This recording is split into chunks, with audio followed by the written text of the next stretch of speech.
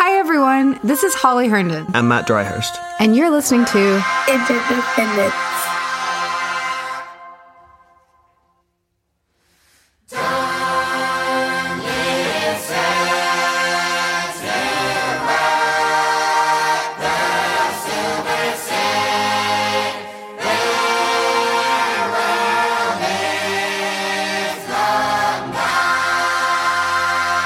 Bring, bring, bring. Hi there. How's it going? Doing good. Thank you. How are both of you? We're pretty good. We're suffering from allergy season a little bit, but it's on its way out. I'm optimistic. Yeah, we're good. There's a lot going on. The sun's out. Things are coming back. There's just a dizzying number of projects across different fields that we're quite excited about, including your own. And for those who have no idea who you are, would you mind introducing yourself, please? Oh, sure. Hi, everyone. So my name is Hanoi. I'm calling in from Shanghai, China, where we just came out of a very, very long lockdown. So I've been enjoying the sun and enjoying all the food. And a little bit about me. So I guess when I describe myself, there's three words that I use. I'm a AI research scientist. I used to work at Google as an AI resident in the Magenta team. And now I'm a research scientist in the speech, audio, music intelligence team at TikTok. And I work primarily in the neural audio synthesis domain. So figuring out how to use AI and machine learning models to synthesize music and synthesize sound, and particularly in the real-time domain. So really figuring out how to get these systems running on device, running inside your DAWs in a way that makes sense for musicians. If you've read the differentiable digital signal processing paper or the DDSP library, I was one of the co-authors of that open source library. If you've played around with tone transfer, I was one of the lead developers of that, and also the most recently released VST Morph from TikTok. I'm also what I guess I use the word cultural technologist, which is a play on the word creative technologist. And a lot of the work that is important to me is thinking about how we can use emerging technologies to reimagine what culture can be, and specifically culture from Southeast Asia and from where I was born and grew up in Thailand, so the whole Asia Pacific. So I have projects in the past where I've taken 3D printing and reimagined fiddles from Southeast Asia using 3D printing, and a lot of my AI machine learning projects are all about using these systems to empower music from my home region. And that's the work that I sort of classify as cultural, like what a cultural technologist does is figuring out ways of empowering cultures that, often might have fallen through the cracks or might not be the first culture that the technology is applied to, and really figuring out ways of empowering those cultures and traditions. And then lastly, I'm also a musician. My music name is Yaboy Hanoi. That is spelt YABOI HANOI. You can follow me on all my social handles on Twitter, on TikTok, on Instagram. So I produce and compose music under the moniker of Yaboy Hanoi.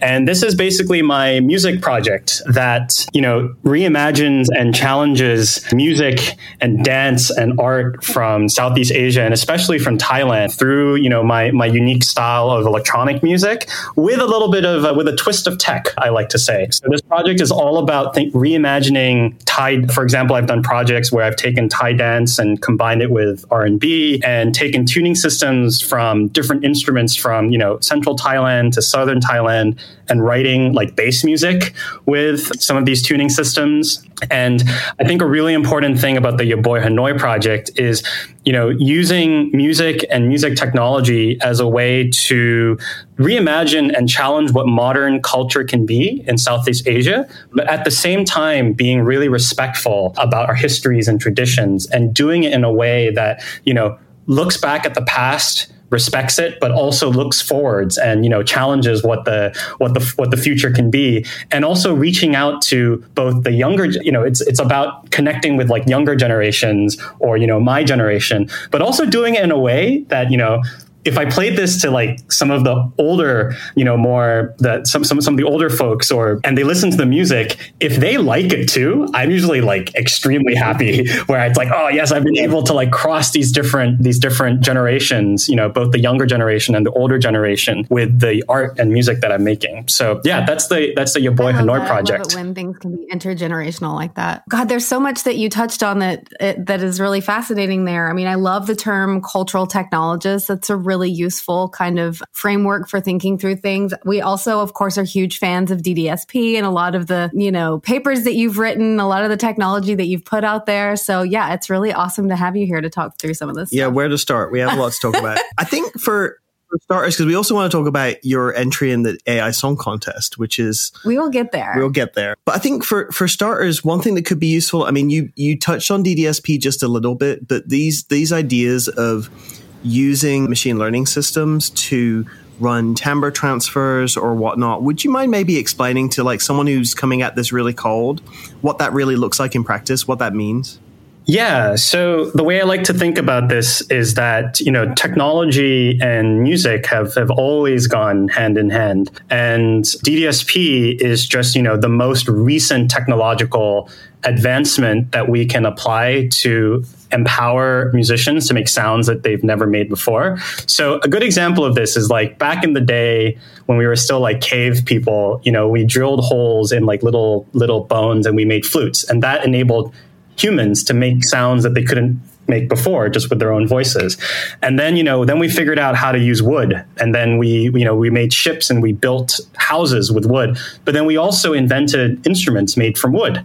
And that, expanded the palette of sounds and the vocabulary of sounds that was available to humankind to make music. And then we figured out how to bend metal. And then we made, brass instruments. And then we did the same with electric circuits, and we made like electric guitars, and we made, we had electronics, and then we made synthesizers, and then we made laptops, and then we made digital audio workstations. And in each of these steps, these technologies have broadened our ability to sculpt sounds and make sounds that have never been made before. And so DDSP is basically fusing the best of machine learning and the best of a field known as digital signal processing, and taking the best of both worlds and putting those together to allow us to model the sounds of musical instruments in very, very efficient ways and very, very expressive ways. So if you have data, let's say from an instrument like the violin, or an instrument like the Sa-U from Thailand, you can train a machine learning model to extract all of the core characteristics of what makes the violin, and what makes the Sa-U sound like a Sa-U. And then what you can do is, once the machine learning model has figured out, if you're playing this instrument at this note and it's this loud, it should sound like this. But then if you do a glissando down to this note, the violin will sound like this, but the Sa-U will sound like this. Once it's finished its training process, then what you can do is you can provide a completely different input. So let's say yourself singing or someone playing guitar, but you can ask the machine learning model to re-render that input into the sound of whatever instrument it was trained on. So if you sang, la, la, la, la, la, then you would get the violin going dun, dun, dun, dun, dun. You can try it out on some of these, on using Morpho on tone transfer, but take my word for it.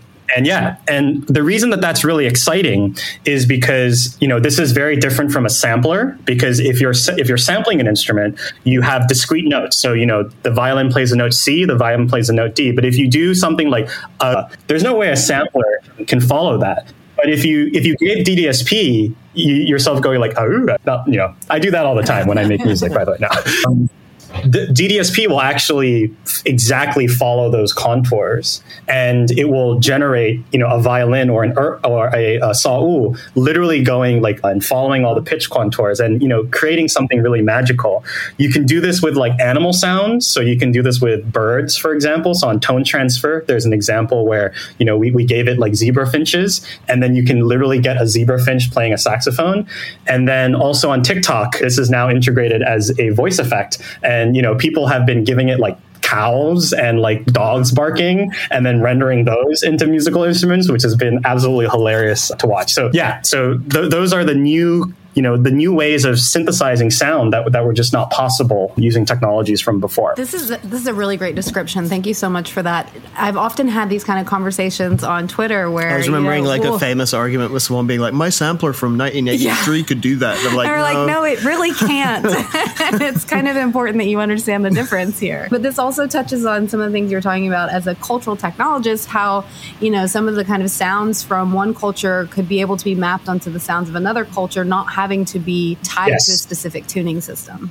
Totally. And also just when you're doing the like in honesty, it also gets us closer. This is one thing I think is really cool about it is if you look at like sampling technology as being somewhat of like a intermediary phase, like when people want to make music, when most people want to make music, I mean, we definitely do this. Like my phone's notes, audio notes, is full of sketched ideas because in actuality, the idea of singing something or just playing something with an instrument that you're familiar with is so much more of a direct way of putting down idees than, programming MIDI, right? I call it like MIDI Tetris or whatever, where you're like, oh, I've got this on my phone that I've got this thing on my phone that I sang, in the shower or like in bed because I had an idea. And now I've got to go into Ableton and try and move around a bunch of very, very complicated parameters that usually takes like a while to try and reenact the expressivity of the thing that I just sang. And right? Not only does it grid the pitches to whatever kind of tuning system your MIDI is kind of operating with, but it also tunes the rhythm. So you're usually being snapped to some sort of like very regular grid. So it takes out a lot of the like freeform expressivity in music making. Not a question, sorry. Yeah. So there was one point that you brought up there too, which is not only is input such a problem, especially with tuning systems, and this is something that Khyam Alami also talks a lot about too. Yeah, there was this project that he led called Common Tonalities, which was done with Nusasonic and the Goethe Institute. And I learned so much about these tuning systems and how to combine them with technology from those workshops that he taught. And so, there was an example, Holly, where you said, taking the sounds of one tradition and mapping it to the other, that is precisely hitting the nail on the head on why I think these technologies are exciting. I know DDSP is very exciting to many different people in different ways, but for me, the most exciting thing about it is that you can do that mapping now. And this is something that I sort of put in quotation marks that I like to coin as like transcultural. You have transcultural music technologies, transcultural machine learning, and using a technology like this, you can have this transcultural conversation between different musical traditions. So if you have, in Thai classical music, if you have a specific trill between three notes that like are a quarter tone apart, for example, which like never happens in, let's say, some of the, never happens in Austro-Germanic classical music, let's say, you can take literally that trill and then have it re-rendered as like a saxophone or as a Cambodian instrument or as a Indonesian instrument. And you can map these like cultural inflections, much like you would map, the tones of a language, like onto another timbre and like completely respect all of the cultural and tonal inflections in a way that was just not possible. And especially if you're using MIDI, or any kind of gridded system, you would just lose all of that fidelity immediately. Oh, now I really want to hear that trill. No, it's true. I mean, the other thing I really appreciate about this approach too, there's very discrete, I think they're kind of melding together a little bit, but traditionally there's been very discrete camps within machine learning and music stuff where, when most people hear it and the kind of colloquially when most people hear about AI and art generally, there's this kind of idea of automation, right? It's this idea of we want to build the perfect composition engine that, that means that it will be so easy to just press a button or like, give it a prompt and then you'll be able to generate an album or something. And what I've really appreciated with Magenta's focus with DDSP and where you're taking it at this point in time is actually it's kind of respecting the musical cultural tradition like period in the sense that like it's framing it's thinking of ways to apply these tools to the way people make music, right? Like it's not trying to displace anybody, it's just trying to augment our capacity to do way more wild stuff with the tools that we use. And I think that goes under the radar a little bit because that's a component of what we get so excited about with the ML stuff that still feels like a marginal position. It still feels like an aha moment for people. Yeah. to add on to that, when people ask me these in like interviews and during, talks and things like that, there is definitely ML systems that allow you to compose and automate the act of composition. But the technologies that I work on and the technologies that I'm most excited about are the ones that allow you to make music in ways that were not possible before. Basically, I asked the rhetorical question, did the electric guitar replace the guitarist? Yeah. And the answer is like, no, because the electric guitar just expanded the vocabulary of guitarists. It allowed guitarists to invent a whole new genre of music, which is like rock and roll and metal and all of this. And if it wasn't for that invention, you wouldn't have that genre of music, right? I'm so excited for all the weird new genres that are going to come out of this. Yeah, totally. No, you're totally right. It's also kind of a fun thing too, where, it's funny because the electric guitar itself gets kind of overlooked, I guess, because you then have electronic music, and obviously rock music in some ways was kind of positioned for the longest period of time as being somehow more traditional than the electronic component, which just kind of ran with the electronics. But yeah, you're totally right. Like with metal, like palm chugging is a fairly like benign, quiet thing when you're talking about acoustics, but palm chugging is like it's electronic music. It really is. I hadn't actually made that connection before. You love a good palm chug. I mean, I'm the Meshuggah fan, but yeah, you're totally right. Like palm chugging is electronic music, and the electric guitar I somehow don't think about that much. So I might sound as a noob here, but what is palm chugging exactly? Like if you listen to a metal track, you would restrict the movement of the strings a little bit with your palm, and then you would pluck usually on kind of one note, and it's like this kind of like it's almost like a drum beat or like a chug kind of. Yeah, it's just very very rhythmic, but also in a weird way, there's a lot of like corollaries I think between like metal music and things like dubstep too. Also in that context where it's just like then you get the blast, you get this like chug of like this slab of noise that happens, and that's usually like a chug. Why not? So from DDSP. You also mentioned Morph. So can we dig into, we've already understood what the capacity of this stuff is. Let's dive into Morph a little bit. Yeah, so Morph is a plugin that was developed by the Speech Audio Music Intelligence team within TikTok R&D, and that's the team that I'm part of. And we launched it in April, and it's been really, really exciting to see all of the responses to it. We've seen some very, very cool music that people have written using Morph, and Music Radar put us in one of their, the roundup of the best free music production software for May 2022.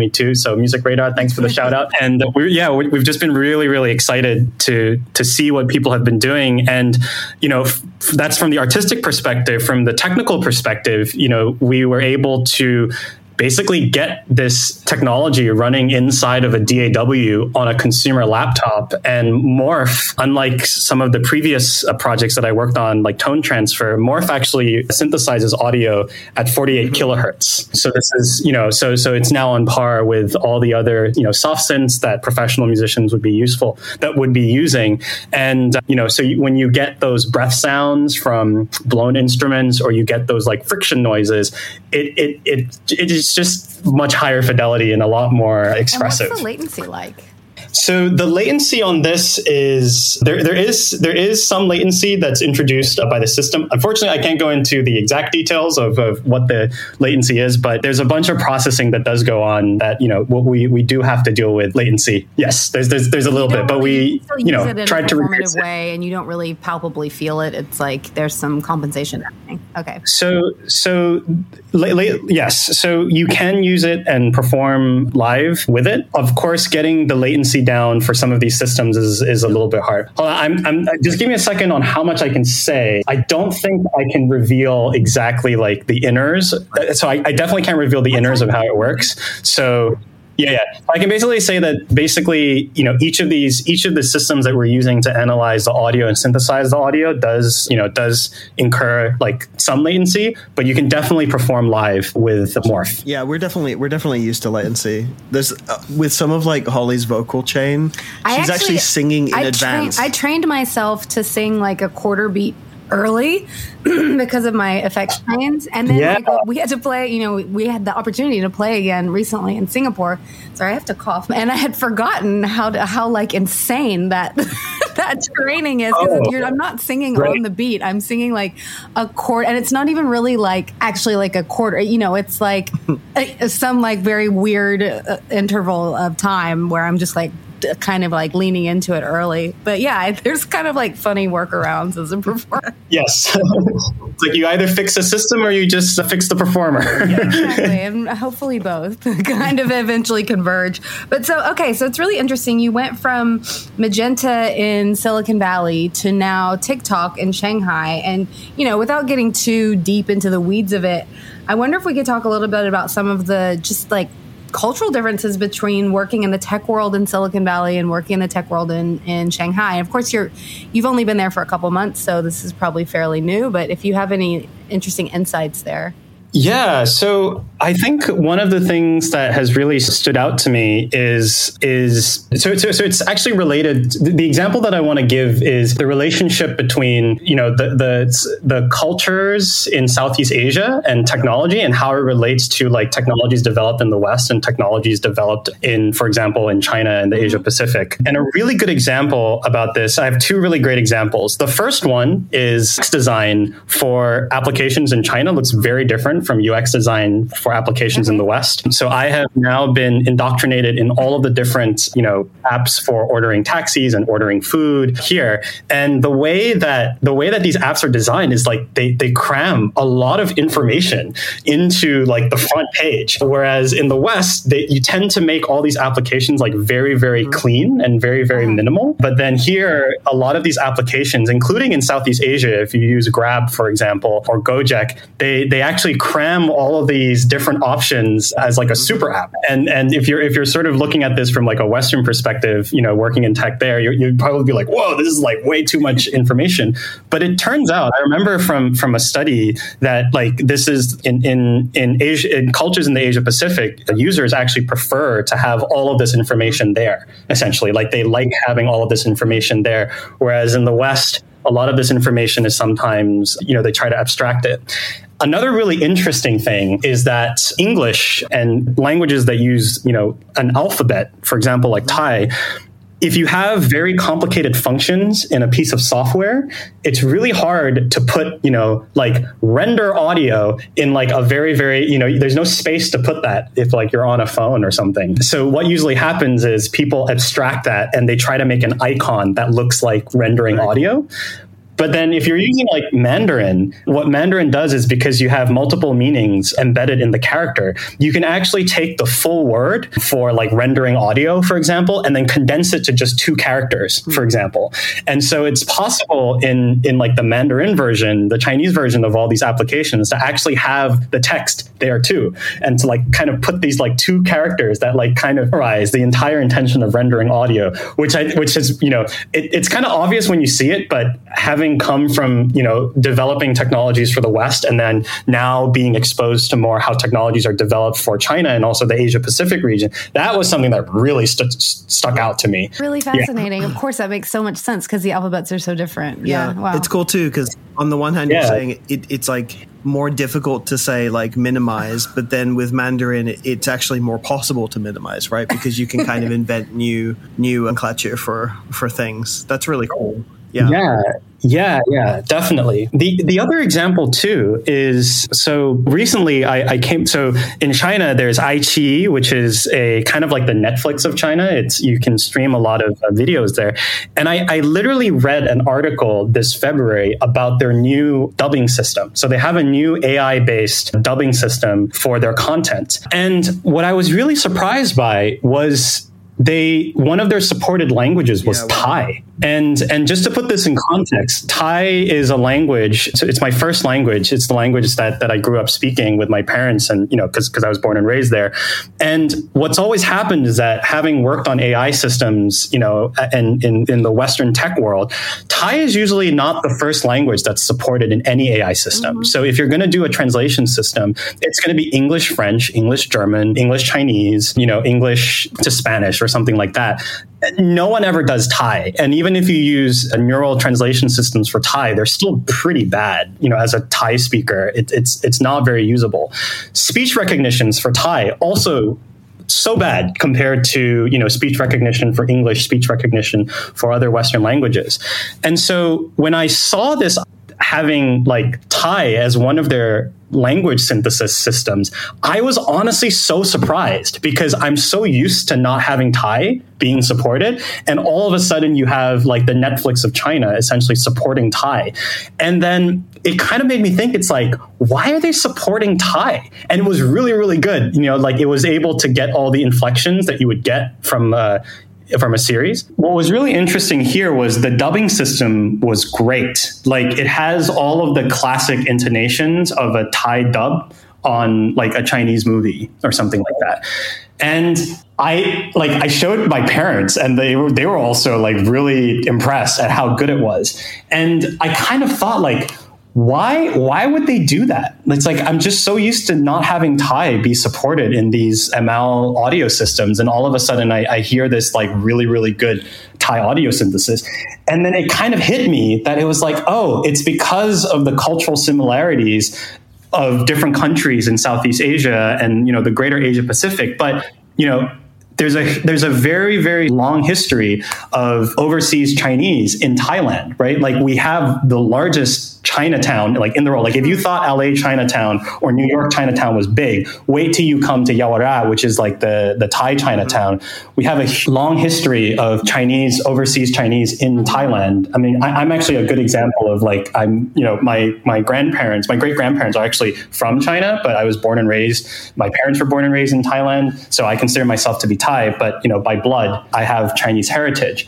And so what that means is that there are a lot of Thai people watching Chinese dramas. Like there's a huge demand of Chinese content in Thailand. And it totally makes sense because when I was growing up, my grandparents would watch Chinese dramas, on Thai television, right? Like that's what gets broadcasted on national TV. And so it totally makes sense that the Netflix of China, if they were figuring out how to increase like engagement in terms of consumer demand, Thai would be one of the languages that they would support outside of like Mandarin and English, for example. Like they wouldn't support Portuguese, right? Or they may not support German because actually they have this huge population in Thailand that would immediately start watching their content.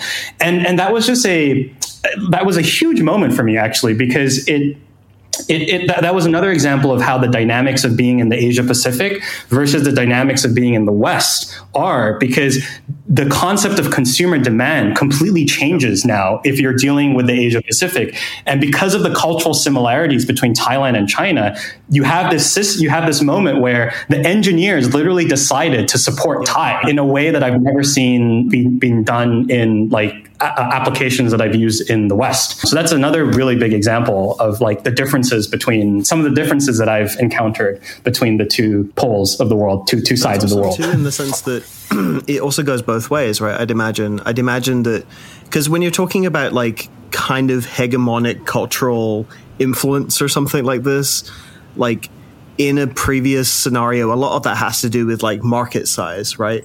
Like, for example, the United States has this massive market. So if you run like a big television company, the United States exports, it has this massive market. English is, of course, spoken all over the world. But what we're seeing, what you're describing to me also suggests that a Thai television production could also now be legible to the Chinese market using the same kind of principle, right? That you can translate from, which is, again, I'd say kind of a really interesting, kind of very positive case for using some of these ML techniques, right? This idea that through being able to translate culturally, this cultural translation process, all of a sudden it does, like, where you are doesn't necessarily limit who you can reach. And we've seen that a little bit, right? Like even over the pandemic and kind of with Netflix and Spotify, you could make one strong argument for them where through dubbing, I have noticed like German shows, Swedish shows being presented in an American context, which is kind of new. I mean, that was a real outlier case before. Brazilian shows. They needed more content. So they were okay, fine. We'll look outside of ourselves. Well, absolutely. I do think the pandemic did kind of contribute to that. But this greater point of saying, okay, well, what if what if translation through speech or whatever wasn't an issue anymore?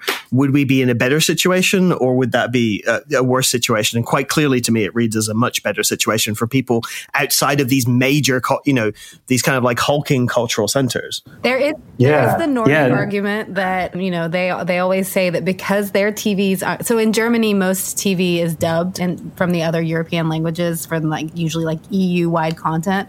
But in the Nordic countries, usually they leave it in original, and they say that it fosters better language skills. Just throwing that out there. What were you going to say? Yeah, and you were talking too about reaching out to audiences that you couldn't do before. And that's actually one of the most exciting things for me, thinking about, low resource languages or low resource cultures, because Thai is a low resource language, but it's musically we're also a low resource musical culture in that we don't have a lot of data on our music. And so what this got me thinking too is the fact that some of these cultural similarities, I think, can also seep into the way that we train machine learning models. So for example, I'm learning Mandarin right now, very, very, now that I'm here. And this has been a very interesting process because Thai and Mandarin are actually really similar. And I'm kind of at an unfair disadvantage learning Mandarin coming from Thai because Thai is a tonal language. And it kind of got me thinking, it's if Thai speech recognition is not that great, I'm pretty sure that if we did transfer learning and just froze all of the phonetic embeddings from a really good Chinese speech recognition model, I am pretty sure that transfer learning will yield a higher accuracy on Thai than doing the same thing with English would, just because of the linguistic similarities between our two languages.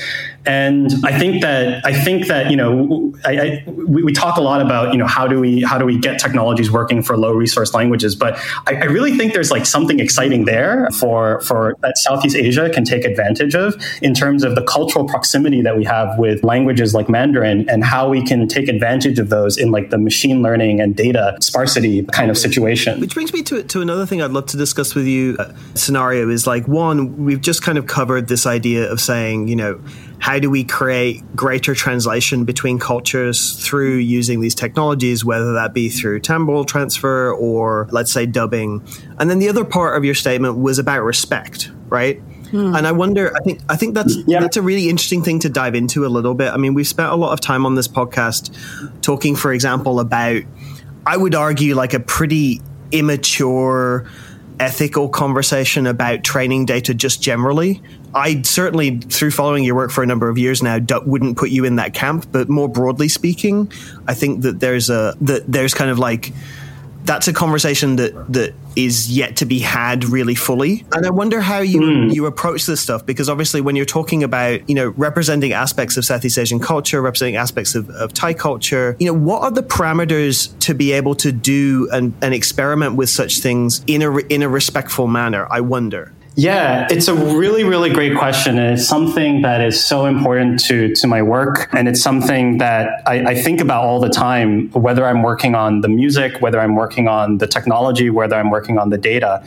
And the way I like to think about this is to think back to a personal experience that I had working on my first project ever that was going in this direction. So in 2015, I did a gap year after I graduated. And during that gap year, I had some funding to basically learn how to build traditional musical instruments with luthiers across Southeast Asia. And it's the experience that I had with these luthiers that really informed all the aesthetics that I have today and informed all the aesthetics that I push for in the machine learning work that I do, in the music work that I do. And it comes down to this interaction that I had, which was when I had the idea of combining 3D printing with woodworking and making all of these instruments, it was very important to me that this musical instrument, if someone that was 18 or 25 looked at it, they would be like, wow, I never thought traditional instruments could be so cool. And that was like the first thing that I wanted to get, this idea of, using technology to change the way that people perceive culture. And I wanted it just to be domestic first. So I wasn't thinking so much about what other countries thought. I was like, I just need Thai people to look at Thai instruments differently. And so I was able to do that. And then the ultimate test, I remember telling myself, is that I need to bring these musical instruments that I've made back to my teachers, and I need to show it to professional musicians who are masters of these instruments to get their opinion. And I told myself that if they reject this idea, I probably need to go back to the drawing board somewhere, because and I told myself, like, something is wrong with my vision if I am unable to connect with the masters of the culture, essentially. And what I was thinking about that time was that, my luthier told me, he said that it's so weird to see you here learning this from me, because no one wants to learn how to build traditional musical instruments from Thailand. And here you are, like, so excited to do so, and when his friends would come, they would ask, like, who's this guy, like, learning instruments for you? Like, this is so weird. Like, where is he from? And he would be like, oh yeah, he's studied physics and music, and he's like really interested in the acoustics of these instruments. They were like, oh, wow, that's really weird. But that's the reality, is that people aren't, these local classical cultures are slowly dying out. And so it was really important to me that if my goal is to use technology to reimagine and sort of, put this culture in the context of the future, right, and reimagine what the future can mean, it also has to be able to speak to the masters of this culture. It has to be able to be compatible with what my luthier is doing. Like, whatever I invent, my luthier teacher needs to be able to understand it and connect what he's doing to my system. If I come up with something that's completely incompatible with what he does, I've essentially failed as like a technologist, because I've completely cut off all of these people who live and breathe these traditions from these technologies. So that was like a huge thing for me. And I was honestly really nervous. Because basically if they were like, you have destroyed our culture, like if that scene from Star Wars where it's like, you've taken the Force, but you've like completely gone to the dark side or something like that. I was honestly like really worried that would be the reaction, but I was also ready that if that was the case, I needed to be honest with myself, and I would need to rethink the design. And so what happened during those interactions, I'm happy to say that when I sort of brought this project on tour and I showed it to professional luthiers, including my own teacher, as well as professional musicians of these instruments, they were really, really excited. They were like, I had comments like, I had a teacher who came up to me when I was showing it at a maker fair in Chiang Mai in the north of Thailand. He said, I brought my students to your booth, and my students have never cared about traditional instruments from Thailand. But the minute that you started talking about 3D printing and you showed how you can, completely change the sound of Thai instruments with 3D printing, all the kids were like super excited. One of the professional musicians said that, this would allow them to basically they'd be able to mix and match different components from different countries and, be able to create these cross-cultural, these transcultural sounds that were not possible before. And he was excited that it's like, I don't need to like carry like 10 different instruments. I just like bring like a DSLR and just change the lenses. And then my luthier teacher said that there was one thing that he said that really struck me. He said, in 1,000 years, we might not have wood and coconuts as a natural resource to build musical instruments. And he said, what your system has essentially done is it's allowed us to rethink what these musical instruments will mean in a world where we no longer have natural resources and everything is synthetic. Wow. And that gave me goosebumps, essentially, because I didn't get that far away. And it was so funny because I was also explaining to him like 3D printing, and I was like, trying to explain like, yeah, there's like this nozzle and it like, prints this stuff. And he was like, like knocking on the 3D printed instrument. He was like, oh, this is like very interesting. But through that experience, I realized that, okay, this idea totally, it jives with these owners of the culture, these people who live and breathe this culture and have taught me what they know through my apprenticeship. And I think I was able to do that, obviously it was because I knew how to build these instruments and I literally apprenticed with a luthier. So I knew exactly how a luthier worked. And I made sure that everything would be backwards compatible with like a luthier's workshop. So I think that was really important. And so this experience basically told me that there is a way of designing technology in a way that's exciting for younger generations, in a way that also connects with owners of the culture and empowers them to, make musical instruments when there are no longer natural materials and we have to, only use synthetic materials, but to also like create a completely new technology, right? So, a lot of the systems that I developed, like I applied for like patents and things like that for that too. And it's like a technological advancement in itself. This is a system that if you were trying to do this with musical instruments from other parts of the world would actually not be possible, just because of the way that these instruments were built and historically how people moved around different regions and brought these different luthier crafts to these different parts of the world. So it was really exciting for me because I was like, wait, there is a way of like reimagining culture, doing it in a way that's exciting for young people, doing it in a way that respects the people that are masters of the culture and have taught me everything that I know. But it's also possible to like push technology forward, like to invent something completely new. And then once I applied to, a range of design competitions and, and ended up winning 2 awards, the Core 77 Design Award and also the A Prime Design Award in the category of musical instruments, that was sort of like, okay, domestically, people get this, and internationally people get this too. Like this not only speaks to my own communities and the people that I grew up alongside with, it actually speaks to people outside of Thailand. It speaks to people from all around the world. And so that was the moment where I realized, okay, this aesthetic works, and that this is an aesthetic that I should follow and keep very, very close to my heart whenever I work on a technology that is meant to empower culture. Like I always return to this feeling that I had with the luthiers, where if I build a technology, if it's an AI, if it's a machine learning system, if it's a real-time, sound transfer system, if I show it to, these different people, it should feel like that moment that I had back in 2015 with some of these luthiers. That's really fascinating. Thanks so much for sharing that. We'll also be sure to link to that project in the show notes because I'm familiar with that project already, and you kind of almost have to see the objects because you're using different materials. The kind of pieces of the instruments are interchangeable in some ways. It's really fascinating. You almost have to see them because they're really like art objects. I really want one. I'm not going to lie.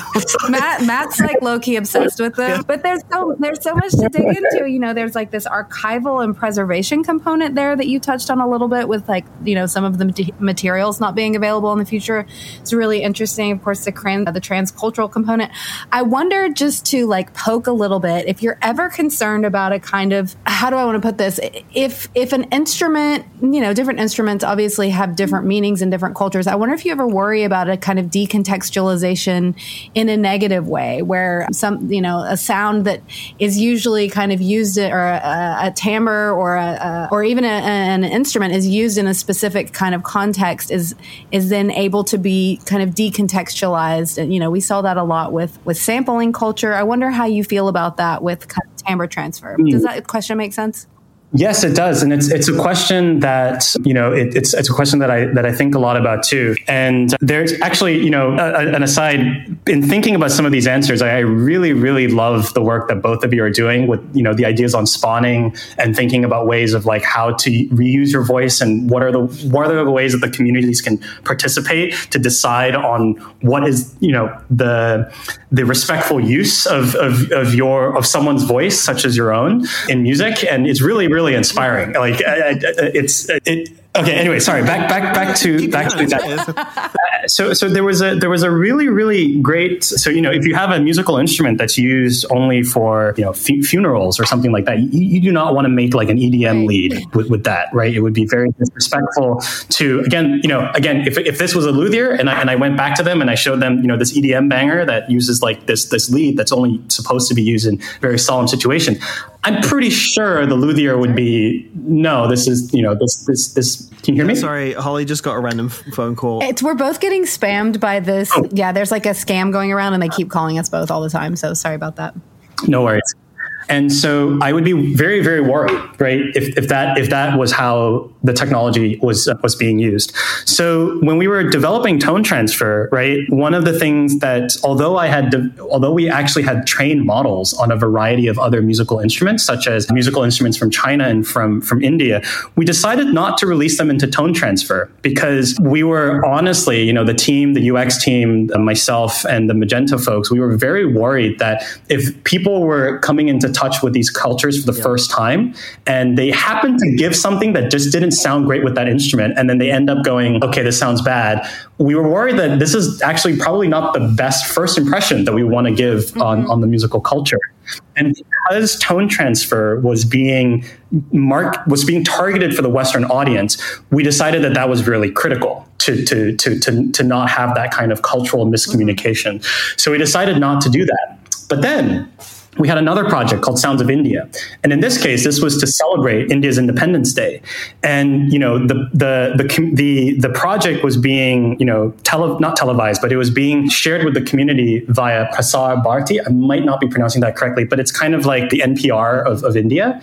And we knew that in that case, the cultural context of this is to celebrate culture. It's to celebrate this very important day, and that it would be the main users of this would be from India, singing the national anthem and having it transform to these different musical instruments. So in that case, the cultural context of it completely makes sense because everyone that's going to be interacting with this in India knows what a bansuri is, which is an Indian flute. They know what these instruments sound like, and so we felt very comfortable putting these instruments in that kind of context. And, a lot of these aesthetics, continue to inform the work that I do here. So when we release these instruments, we think a lot about like the cultural context of who is the main audience experiencing this, and what is their relationship with the culture, to try to minimize some of these cultural misunderstandings and miscommunications that could happen. Totally. I thought the Sounds of India project was done really beautifully and delicately. And it's funny because, speaking to some of the stuff that Holly and I've been doing, in some ways, it's not an easier problem, but it's a different problem when you're talking about, let's say, IP that belongs to an individual, like someone's voice, right? When you start talking about instruments that have a deep cultural tradition, but are ultimately not really owned by anyone in particular, right?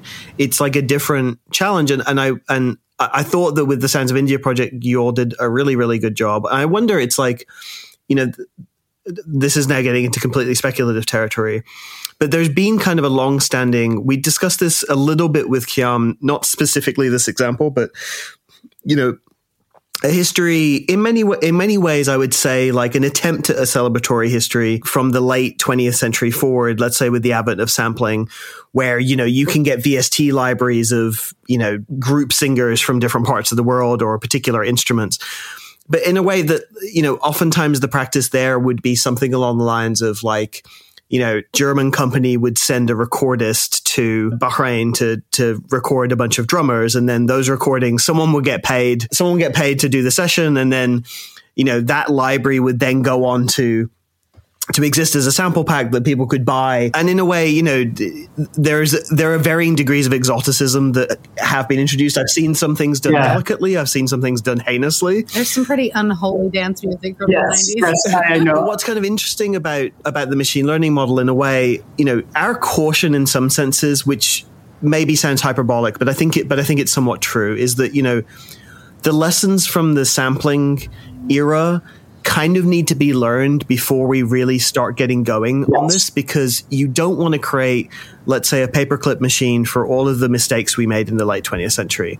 And one wonders if there's a way of tying these models together with some kind of community organization or something where, let's say, some of the money or profits generated from the Bansura or whatever would in some ways also benefit, some kind of a cultural organization or someone whose explicit focus is the maintenance of traditional Indian music. And I feel like your work specifically, some of the work that Kyam's been doing, it really does augur a future in which that could happen. And I wonder how you feel about those kind of relationships, because in essence you could kind of cut out the middle entity. You could kind of cut out sorry this random German company I'm inventing in my head who like is making lots of money from selling sample packs, but there's a scenario in which these models could just directly impact the traditions or benefit the traditions in which they were trained. Yeah, it's a really great question.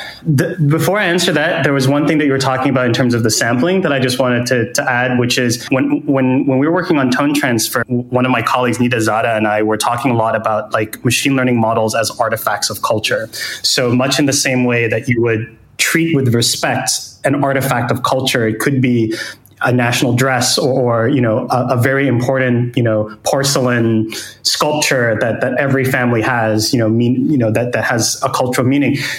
In the same way that you would treat that with respect, you should be treating machine learning models trained on this data as such too. It is an artifact of culture. It's a living and breathing model of that distills the essence of that culture, whether it's generating an image. So yes, the lessons that we have from sampling is we don't want to have 21st century AI powered cultural appropriation being done at the scale at which AI can be done.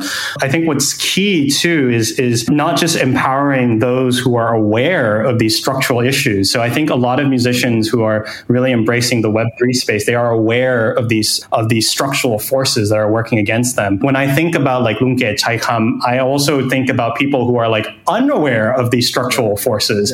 And how do you design a system that would easily just again, I always go back to the Fiddle project because it could just, whenever I'm in doubt of like, how should I resolve this? I'm just like, just think back to the Fiddle project. Just like think back to your time with Lunke.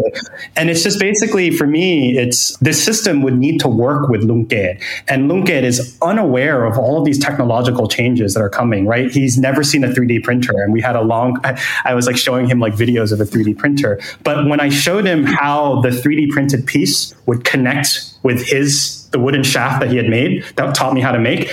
And his eyes sort of like lit up. It's like, oh, wait, our systems are cross-compatible. Like, I don't need to change anything. I just keep doing what I'm doing. I just need to add this extra little connector to the end of my wooden rod. And then it like actually connects with your system. That's like a huge bridge that needs to be covered, where whatever system gets invented, if I brought to Lunke and be like, okay, just set up this, that little banking app that you already use, just enable this one little feature, and now you're like connected to this entirely new world. That's something that also I feel is really important, is to empower those who kind of aren't even aware of the structural forces that's the thing, at play. Like, if people are bringing value, then they ought to be compensated, and they need not necessarily develop a crazy awareness of the next bleeding edge thing in order to qualify. It shouldn't be burdensome for them. No, not at all. And I mean, I think the one thing I think is interesting about the idea is ultimately, one of the things we've looked at a little bit, and actually I'd love to have someone on the podcast. I've said for like a while, I'd love to have someone on the podcast about this. I need to just identify who the right person is there is some precedent, largely within indigenous communities, actually, where you have, let's say, a pattern that is owned by a group. The famous example was the Navajo print thong that Urban Outfitters released, because you can't legally do that. I mean, not only was it really disrespectful, but it's also illegal for them to do that. Exactly. And then in some countries like Canada and Australia, you have things called protocols, which is quite relevant, obviously, when we're talking about Web3, where oftentimes there is like an elected council that in this case, the difference, there's a slight difference, because in this case, you're talking about commonly or communally owned and governed IP, where they kind of express, or they have the right to deny the usage of something. So you kind of have to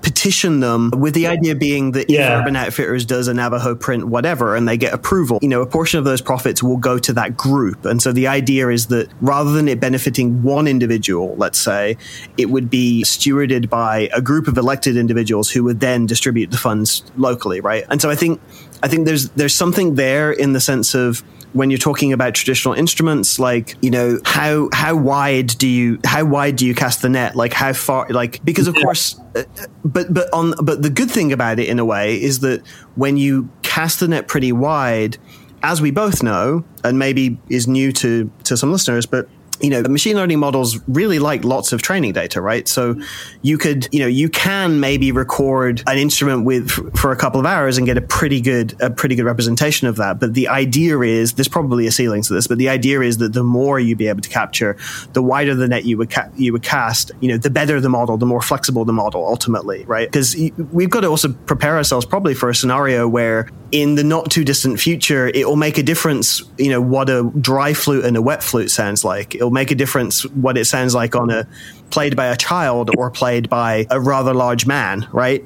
There's so much room for diversity in terms of the output eventually I think seeing these things where I think it's interesting discussion is seeing it like located, let's say, to one individual who trained that particular model, or maybe it's both, looking at it as kind of like a commonly owned piece of culture where the funds ought to be distributed to a group that, let's say, starts a music school or starts a luthier school or something like this that like keeps the tradition alive. So, but in terms of the principle, we're totally on the same page. I think that on principle, the idea that people ought to be able to benefit from the usage of these cultural totems or whatever, for want of a better term, is absolutely right. And I think we have way more tools to get that right. Yeah. It's that really makes me think about too, where, if you have people who are sort of,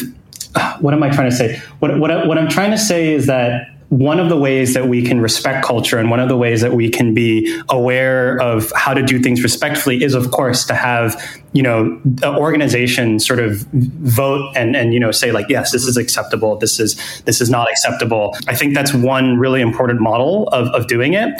I think another important model too, which I guess is less codified, but it's kind of just based on like what feels right or what feels good, which is like this very like ethereal, like, oh, just do what feels right, But I'll try to put it into more concrete terms by saying that in my when I think about technology, or I think about how technology is going to change culture at the end of the day, for me, I always say this, but like culture is meant to be eaten, it's meant to be sung, it's meant to be spoken, and it's meant to be heard, right? It's meant to be experienced at the end of the day. So if the experience of it, if you sing it or if you listen to it or if you eat it and it doesn't taste good or it doesn't sound good, for me, this is like my personal opinion, I don't really care what the technology was. I don't kind of care who was kind of like doing it, all this.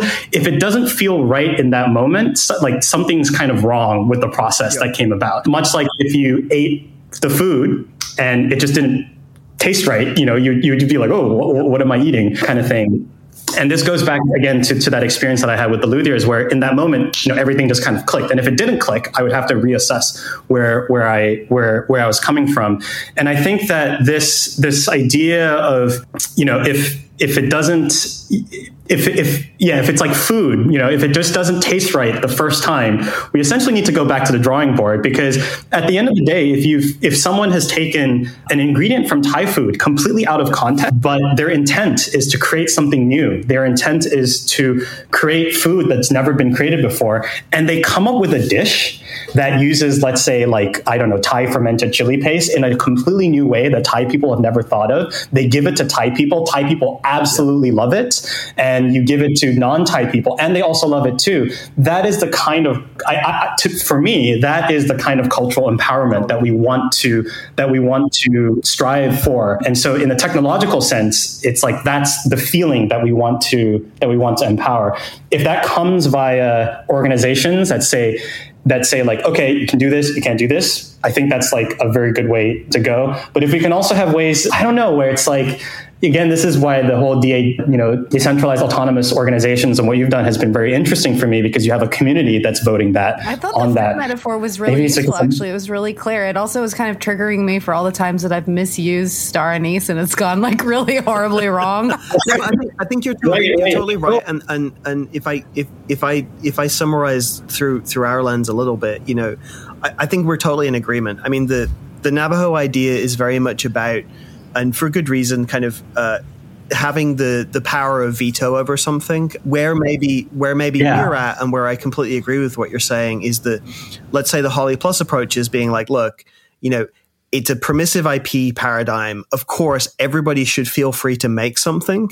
However, let's say if there were a council in place of who had the ability to not necessarily approve, but like to acknowledge or to widen the cuisine, to use your analogy, and say, well, actually, this use of it is a pretty interesting kind of augmentation of the culture, right? And I personally prefer that approach in many cases, largely because, I mean, what does culture mean, right? Culture literally is something that grows and develops. And it's a really fine line between, you know, that can often be used to kind of whitewash conversations where it's like, oh, well, culture just wants to be free and move around everywhere. And they're like, well, yeah, like it does, but there's still like a very important like point, right? There's a very important line, context that goes through history. And it's like, yes, like culture and information largely does desire to be free, and everyone should really feel free to experiment. But it's also kind of, it means a little bit more when a group of people who really know what they're talking about acknowledge this new thing as part of the cuisine. And so the ability to do that, I think, is very beneficial for everyone involved. Well, it's like Italy adopting the tomato. Oh, yeah. Well, that's a whole... Exactly.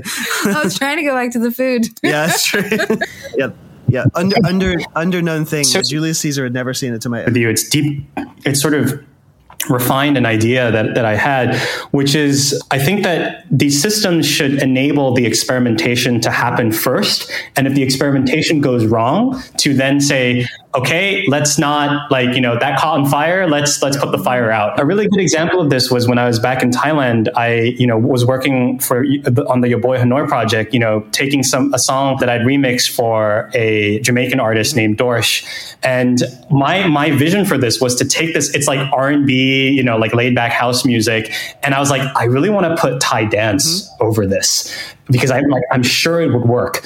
And the problem that I came across was that, okay, so if I just went up to a traditional Thai dancer and said this, they would probably say no, because, you know, they would just not be comfortable with it. And again, it's like talking about food. It's like if I took star anise and I combined it with Thai chilies, I'm going to make this. And without tasting it, it's impossible for us to actually make a judgment about what it is. I was very fortunate that I was put in touch with some very, very forward-thinking, very, very incredible dance troupe called Kitbok Sip, who are trained in both traditional Thai dance. One of them actually teaches at a university in Thailand, but they're also trained in like modern dance and like, you know, more modern forms of dance. So they were like, our projects were literally just a match made in heaven. And so we did the project, and it turned out it turned out very, very well. Like we ended up getting like 500,000 views, and all of them were like Thai people in like the 15 to 25 age range. And like, this was so exciting for it because it's all traditional Thai dance, but it's just kind of, again, like the fiddler kind of bringing it into a new context.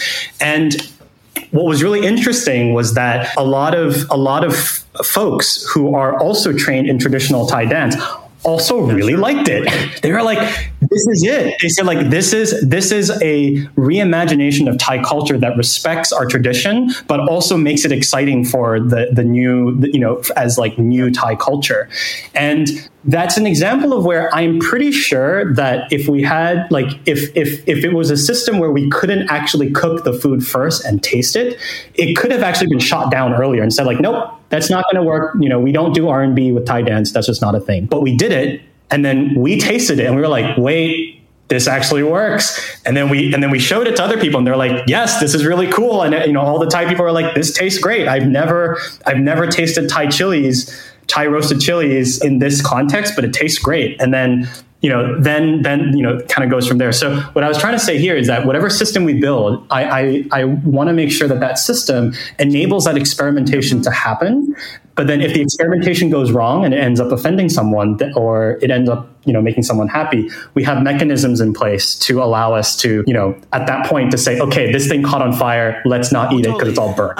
And that to me, like, just registers as kind of like the truth of culture, right? Is that, you know, the kind of caricature argument that could be made about being, let's say, overprotective of cultures would be that it would stymie them, right? That ultimately it would just kind of freeze them in time. And at least in my experience, so long as you're approaching things conscientiously and respectfully, that's exactly the opposite of what any culture wants. right? Like people are excited to encounter new ideas. There's just lines, and it's conversational and it's conditional. And so, yeah, you're totally right. Like, you're also going to always have disagreements on what's appropriate and what's experimental and what's not. Yes. And I think that one way to put your money where your mouth is to literally put your money where your mouth is and to pay people. I mean, even if somebody doesn't love the final expression, I'm not saying that we should do things that are disrespectful, but I think that there will always be disagreements there. But if there's remuneration in place, I think that helps. Exactly. So there's 2 tiers, right? So it's like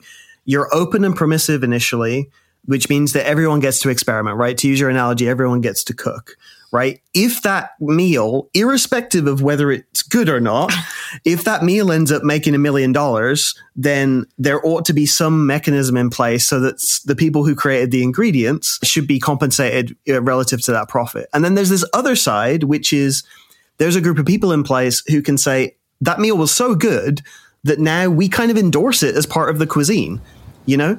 And so all of those elements there, in my mind, are like generative, respectful, fair, context specific. Yep. But of course, a few of those pieces would need to be put together. But that, in my mind, is such a refresher from, as I say, like the devil's advocate caricature position, which is, oh, you know, all you want to do is just stop people experimenting, or, you know, and I'm like, no, like far from it, actually. Like cultures need people to experiment in order to grow, right? Like what we consider to be, I mean, we were just in Singapore, which is kind of like an education in cultural hybridity or whatever, right? Like, oh yeah, Singapore is a very, very interesting, a beautiful place to be looking into that. What a wild place, and talk about cuisines. And it's like, well, yeah, the cuisine, you know, if you were to fix it at a particular point in time, you could look at, let's say, an Indian cuisine and say, well, okay, well, Indian cuisine has these elements. It's like, well, that was developed over how many years? And I'm sure, and there were all kind of these experiments that probably happened where someone came up with, you know, and I mean, I was born in Birmingham, England, that has its own derivative Indian cuisine as a result of the diaspora being there so long, you know, and that's absolutely part of Indian culture now. It just is. So you kind of have to factor that, but it's the real pain point is really about exactly remuneration and accreditation and having a clear line there so that these things don't kind of explode. These things don't just like bubble into a weird mutant. And people aren't left out. Yeah, you just don't want people to, and nobody feels good about that, you know? And to be honest, I think personally, you know, you've had the great experience of like meeting with the luthier and seeing this as part of your practice.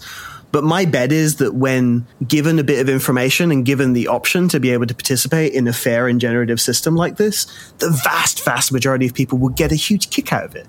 You know, like I don't think the vast majority of people like wake up in the morning and think, I want to make something culturally disrespectful. There's like a couple of people maybe who are edgy and like that stuff. But most people, I think, they would celebrate and probably love the idea of contributing to a system like that. Yeah. So that, what you just said also kind of refined another idea, which I've also been kind of thinking about in my head. It's so fun talking with both of you. So the first thing was this idea that, right. Yeah. So I think the comparison with food is I think it's perfect for this. I love food for everything. I give it to my music teacher when I was in high school in Thailand, Ajahn Nonongwit, who basically just compared everything to food, man. I remember when I was like learning how to play classical piano, and I would say like, so what is my role as a pianist if I'm just playing the same tune that this other person is playing, and we're both playing like the exact same Mozart tune? He was like, so, you know, if you have ever gone into like, you know, like in Thailand, we have like, you know, like a pork stew. And he said, the pork stew in that shop is very similar to the other shop, but where do they differentiate? They differentiate on the dipping sauce, right? So that shop will have like a tamarind dipping sauce, which is like completely, you know, off the charts. But then this other place is like uses like a fermented chili paste, and, you know, that's their own interpretation of this thing. And I was like, wow, that's so cool. And then, you know, that's when I was like, okay, so if I'm playing like this piece, you know, from Austro-Germanic classical music, I was like, what is my dipping sauce? That's what my goal is to figure out. And so I love food analogies for music or like anything in life. Contested barbecue sauce debate in the American South. It's very regional and like very hyper specific of like how much vinegar, sugar. The second point was that I think that, you know, so in the same way that food culture has evolved over time, right? Like food is constantly evolving. And in the same way, the culture is constantly evolving. So a really great example, you brought up Indian food in Birmingham. So Pad Thai, right, the icon of Thai cuisine, is actually from the overseas Chinese population in Thailand. Like with the noodle emphasis, or yeah. Exactly. So noodles don't exist natively in Thai cuisine. They were brought by the Chinese population, right? And it's also stir-fried in a wok. And the wok and the stir-fry techniques are techniques that were brought by overseas Chinese into Thailand, into Siam at that time. And then they were mixed with local ingredients, right? They were mixed with the kinds of ingredients that you would find in Thailand. And it was, it would just have been called like, the Chinese stir-fry. And then when the nation state of Thailand was invented, when we changed our name from Siam to Thailand, our government essentially just said, we will market alongside this new nation state called Thailand, a dish called Pad Thai. And that is how Pad Thai came about. But Pad Thai is now a part of our culture, right? Like it's food that Thai people eat and it's food that non-Thai people eat. And Thai people and non-Thai people love it. I know a lot of my friends from abroad ask me like, is Pad Thai like an actual thing or is it just like something that we invented? I'm like, no. Pad Thai is totally a Thai food that Thai people love to eat too. But what's really interesting there is that, no one is coming and saying, wait, Pad Thai is like a cultural appropriation of noodles. No, it's like noodle culture is part of the history of the whole of Southeast Asia. Like it's just how people, when they move and they communicate and they share cultures, the food is naturally going to be shared. And so noodles are now a part of Southeast Asian culture because of how people, from China moved, and Thailand has influences from Indian cuisine because there are a lot of Indian merchants and Indian traders that came. So that's why we have curries in Thai food, and also from the Muslim communities that, so I think that hungry right now. I'm like, thank God all those were created. What's interesting here is that in the same way that, so although I had to sort of tell you a little bit about the history of Pad Thai, once you eat Pad Thai, you sort of can taste it immediately. Like you're like, oh, that totally makes sense. Why that history makes sense. And thinking about how like blockchain in terms of like supply chain works, and all the ways, there are some problems in terms of bridging IoT with supply chain and like physical items. But I think that there's also a way for us to, when a person encounters or experiences this artifact of culture, like a song that's been made in a particular way, that in the same way people are talking about supply chain where you can trace, whether the sardine was like sustainably farmed, I think it would be really exciting if you could like literally trace back and it's like, yeah, Lunke like made Absolutely. this, and yeah, I mean, this is the whole idea of provenance, right? Which is it's one of the stronger ideas, I think, in the general crypto space, which when we talk about like the collection of art, like one of the ideas related to provenance that's been introduced in the NFT market, which is, of course, we could have a multi-hour conversation, but one of the really strong concepts there is this idea of, perpetual resale royalties and stuff like this. Like the idea that a work of art, it doesn't matter how many different hands it might pass through, or in this case, wallets it might pass through. There's always a clear line back to when it was created, who it was created by, and that trade route that's been established is a way to send back, right? You can send back money in that case, or maybe more. And so I completely agree with you. A lot of this is about provenance. And when we look at, to be like, I mean, we go pretty hard on sampling as an example, just because it's kind of a really useful analog. But to also be fair, it would have been very difficult, given technologies available at the time. This was kind of pre-internet technology. It wouldn't be very difficult to establish that provenance in a fixed way. The technology that was developed is the law. And it was imbalanced and not proportionally attributed to everyone. Totally. But now we have the tools, right? Like now there are tools to establish that provenance. And I agree with you. I mean, anytime I speak to anybody, like irrespective of where they come from, I think food is a better analogy. I mean, I see sports also as a weird, this kind of like a very diplomatic, like people want to know, like they want to know where things come from. They get a huge kick out of it. It broadens their world. And if there's a theme that runs through this whole conversation, is starting with the timbre translation. It's really just this idea of, all of the great benefits that can come from, frictionless translation, right?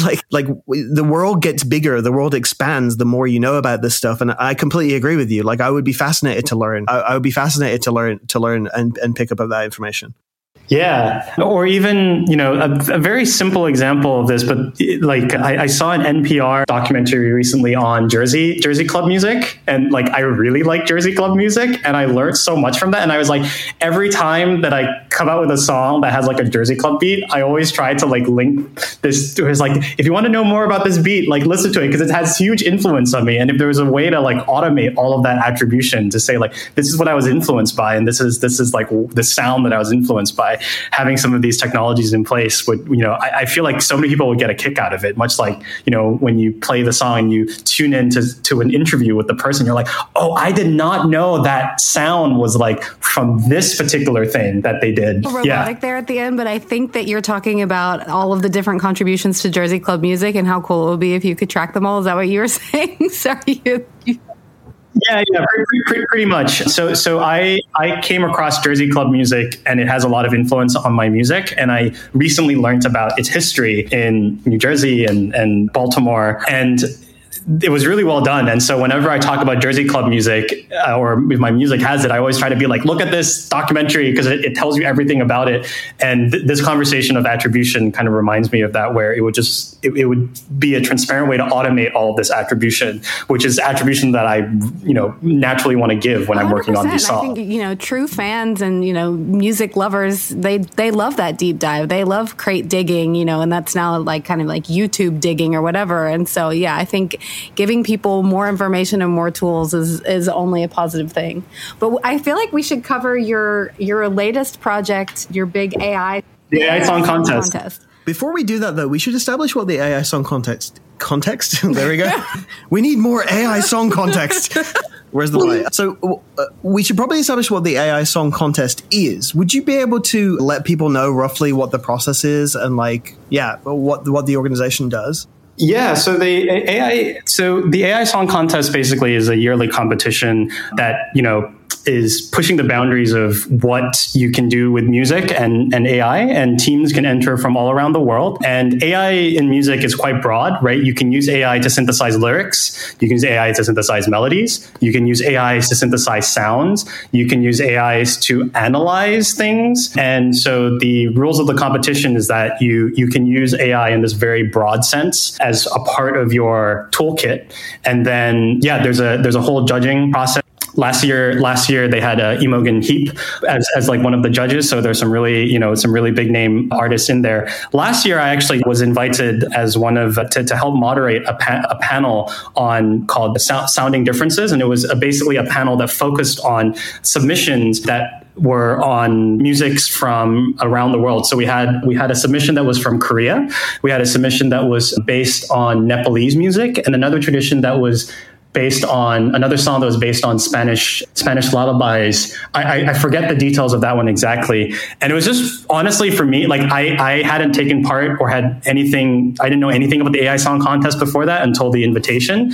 And it was just so inspiring to see how these different musicians were using AI and to also hear the songs and that this existed. So I sort of said to myself, I was like, okay, like I really want to take part in this like next year. This is so cool. And so this year I'm taking part in the contest. Again, it's a similar, very similar rules from last year. You can use AI in the process. AI means a lot of different things. And you also submit a max of 4 pages that is a process document that explains how you use AI, which makes a lot of sense because, it's such a new technology and it might not be immediately clear from the song how it was used. Imagine back in the day where it's like, when we had like switched on Bach, like people had to explain that like this was made using a synthesizer. But now you don't need to explain that. You just take it for granted that it's a synthesizer. So I feel like in the AI world, and as you may also have experienced in your own artistic practice, there's still this kind of like explanatory context where it's like this is how the technology was used that people may not be aware of. Yeah, it's funny. I mean, although I would credit DDSP and other techniques we've been using for live timbre transfer. Often we'll say we've definitely spent years and years explaining things, and what's wonderful about it is that with live transfer, you kind of don't have to explain oftentimes anymore. It's like, I'm singing and a flute is coming out. That is sufficient. You know what I mean? Like you don't have to. Yeah. So that's been a great gift that you've definitely contributed to, and I'm very grateful that you have. Because the explanation era was cool, but definitely like challenging. So when do the results come out from? I guess because it's a contest, someone will win, right? Right.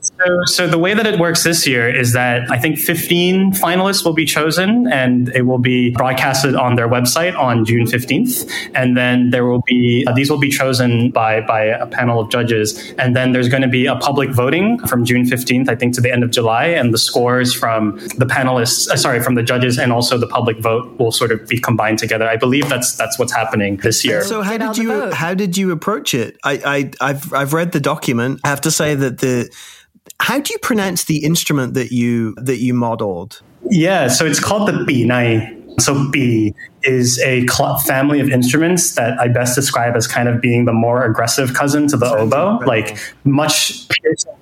Yeah, it's a piercing sound, very, very important in Thai culture. Is this instrument usually used in? I mean, I'm sure it's used in more than one context, but what would be the most common? Yeah, yes. So the B is a very important part of sonic culture in Thailand. So if you go to a boxing game in Thailand, boxing games are always accompanied by music because it's what keeps the crowd like excited. It's what keeps everyone engaged, and it also signals like the different sections of the fight. If you're in round 1, round 2, round 3, someone's won. They stop. So the B is used in that context to hype up the crowd. The B is also used during a very important part in Thai culture, which is Wai Kru, which literally translates to paying respect to your teachers. And at the beginning of a boxing match or at the beginning of a concert, there's always this moment where the performers or the martial artists, it literally looks like a martial arts dance where they pay respect to their teachers. And again, we have the B that accompanies that very, very important cultural moment. If you go to different kind of maybe like celebrations in the countryside and, it's like a festival and they're opening the festival and they need to have like an overture, the B is also a part of that overture too. So this instrument has a very, very strong part in Thai culture and like signifying very important events in a community. Would people dance in those kind of festivals, or is it more of a watch and listen? So I think it depends on what the music is. If it's at the beginning of a ceremony and everyone's sitting down, they probably just be sitting down. But if it's like in the context of a dance, in provincial Thailand, yeah, of course, people would totally be dancing, right? And even the martial arts Wai Kru, it's very, very dance-like. If you've ever seen this in a Thai boxing game, it's very, very dance-like. Choreographic. But something about the timbre of this instrument made me want to jump up and it's battle. Move around. It's a battle instrument. High energy. Yeah. It's very augmented by it makes a lot of sense. Well, that's true. So in the south of Thailand, the Muslim communities in the south of Thailand, they have a martial arts called Pancak Silat, or in English it's like Pencak Silat. I'm not sure how to pronounce it in English, but it's a martial arts that's practiced, not just in Thailand, but, in Indonesia and many other parts of Southeast Asia. And again, there's a B. It's a different B. It's called the B Suna instead of the B Nai. And this particular instrument is used in the context of both Pencak Silat matches where there is actual, a fighting match going on. But there's also another form of Pencak Silat, which is like a dance form. That's kind of, the best way I can describe it is kind of like capoeira. It's like a dance martial arts and it's experienced as a dance. So Pencak Silat also has a version of it that's kind of capoeira-like. And again, you have the B that's used in that context. So yes, it's an instrument that is supposed to sort of invigorate you to move. It definitely has that effect. It has that quality. Yeah, I love those. It's awesome. Yeah, I love those thick woodwind instruments where the tones are slightly detuned to produce this almost chorus effect. It's really detuned to your ears.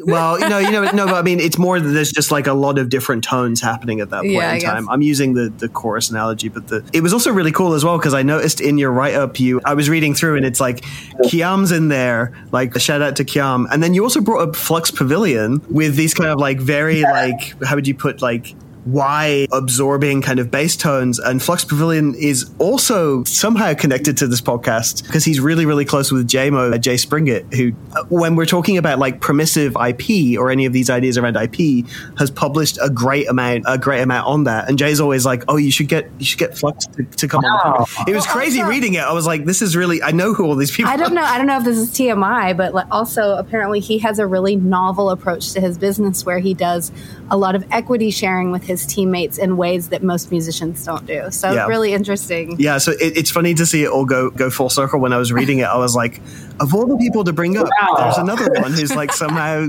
be mentioned on the podcast. Amazing. Yes. And so in terms of the music and the process, I'll link to the song. We're also going to have CJ and Dadabots on the podcast too, because we thought it'd be kind of fun to have a few different AI song contest entries to cover that. I also feel bad. I think we may have been invited to judge. And really? Yeah, and I think it may have like slipped through the cracks somehow. It's coming to my mind now. I know you would have had like a shoe in. It's probably better, to be honest. I feel like we're almost too involved with all this stuff that it would be kind of weird for us to judge. But yeah, that's really exciting. I look forward to seeing how it all goes. Is there anything else from that process that you would like to share?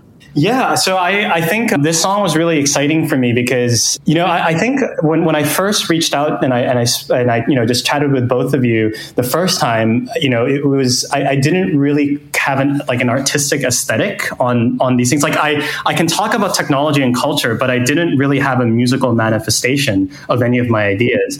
And this was really the first time where the song literally manifests everything that I've been talking about and believe in the technology and the culture space. But I'm finally able to bring it like full circle and make music that embodies all the technological and cultural like aesthetics that I believe in. And it was a really wonderful experience. And I'm very proud of this song because it takes all these ideas together from the AI side, from the culture side, from the tuning side. And I really hope that it inspires, for those who are listening from like Southeast Asia, like what modern music from Thailand or modern music from Southeast Asia can sound like. I'm excited by the ways that these technologies can supercharge Thai music to just sound in a completely new way, much like Fiddler, much like Tone Transfer, just completely expand the sonic context of this music. But I'm also really excited that I think this is an example of a way where if you're not from Thailand, right, and you understand this process, that this is a way for people to come and explore and to experience like these really unique tonalities in Thai music and do it in a way that is actually represents the way that we experience them in our cultures. Like this is exactly how the Binai does it. And we have a technology that allows you to literally do the exact same trill, down to the precise hertz inflections. And so it's like if you want to use Thai fermented chili paste, like this is the real thing. Like this is Thai fermented chili paste, the way that it's supposed to be eaten, and I'm just really excited by that. The song manifests like all of those different things about cultural empowerment through technology. And that's the most exciting thing for me in writing this piece of music. And that's, we totally relate to that too. It's like the one thing you absolutely have is like a very coherent and very kind of like realized practice. You know what I mean? And so it feels really good when you have all these kind of like, again, to use the analogy, you have all these kind of ingredients and then at some point dishes come out of those ingredients. You know what I mean? It's like, but it's difficult to get to that point. But like at some point it kind of clicks, and that's the beauty of actually taking the long path in a way of like trying to like put all your tools on a desk and like be like somehow somewhere this is going to fit. Yeah. So I mean, it is also a really rewarding point to get to. I completely relate to that, where you're like, oh, okay, like this actually produced something that again doesn't need to be explained. We can just be experienced. Yeah. Not to fanboy too hard, but to be quite frank, when I first spoke to you, I think it was like 1 or 2 years ago, I remember writing in my notebook when I was trying to figure out like, okay, if I were to make a music project, what would that music project stand for? And I kid you not, I have in my notebook, it's like I want to do what like Matt and Holly, what they're doing, but then I want it to be like, I want to be like the Southeast Asian version of like the same ideas, but celebrating like Southeast Asian music, but have the same, like, here is a song, here is a machine learning model, here is all the technical and artistic conversation around it. So it's like, it was really inspiring to see the narrative from your projects, because it really informed like what I wanted to do. I was like, oh, I want to do the same thing. But then like, I guess like my twist would be like, I'm just going to be doing it in the context of Southeast Asia and finding ways of connecting this with my home really culture. And you're definitely doing your own thing. And we find it also extremely inspiring. Exactly. Yeah. The feeling's very mutual. That's very wonderful to hear. But I think that's also the point. I mean, it's part of the idea with the podcast. I mean, we cover a lot of conversations on the podcast, but generally speaking, it's like, it's a two-way inspiration engine where it's like, there's all these people who are, thinking about complex things and like trying to like realize very complex things. And it can also sound like a support group sometimes, because it's hard to realize these things, but also really spiriting to see when things do get realized, right? And it is a long journey to get there. But I mean, you were definitely on your own path here. This is like, Oh, thanks. Thank you. I appreciate that. Still want to at some point either print or own one of those instruments. I remember when we first came across that project. This would have been years ago now, but we'd also actually thought, around about the time when Proto was being made, being like, God, there's so much potential here for like some of these ideas to be put into a new kind of hybridized instrument. And you were like the only person on earth who we could find who had actually done any work in that domain. So I think, I don't know, I would love to, I'd love to see that thread continue at some point too. But look, we've taken up a bunch of time. We do have one question that we ask everybody though. Mm-hmm. What does interdependence mean to you? Ooh, interdependence.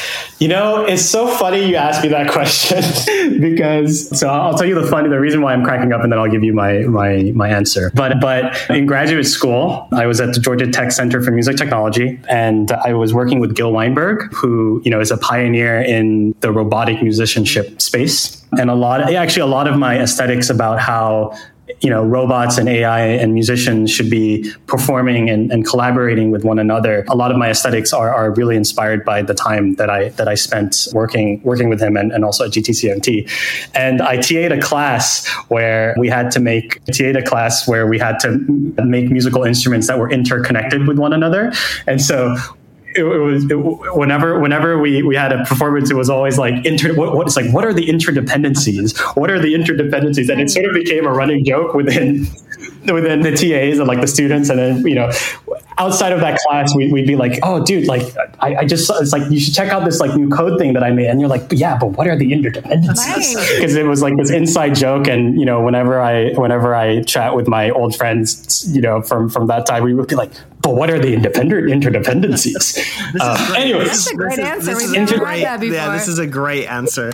Yeah, and it's just really funny because it's a very specific word. Like we have never used the word interdependencies outside of that context. Like whenever we use interdependencies, it's always in the context of that class that we TA'd and that specific set of musical instruments that were designed to be interdependent. And we just sort of made it like a kind of like a funny inside joke where we just say everything, but what are the interdependencies? You had a great chat with Scott Moore from Gitcoin about this, where we used the term in that case relative to, let's say, dependencies in like a usual software or like open source software context, where it was like, the idea, which is very, very related, I think, in some ways to the conversation we were having about attribution remuneration with cultural work. They're trying to do a lot of work right now to get open source developers paid and accredited for all the stuff that spawns out of their work. And we were joking there about the interdependencies as opposed to dependencies, which is the usual vernacular. So that's great. We get to add more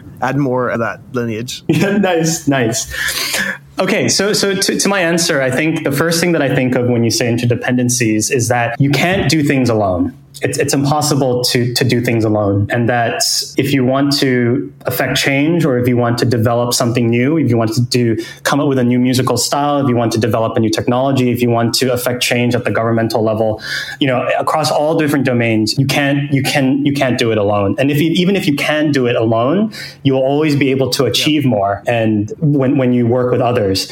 And so I think interdependence for me is basically it's a core important part of that process about working with others to achieve something that you believe in. The minute that you're not working alone, like, interdependence is basically what makes or breaks a project. Couldn't put it better ourselves, I guess, to fit the theme. Yeah, no, this is the truth. That's what we come down to. I was asked it recently, and I was like, for me, it's just the truth.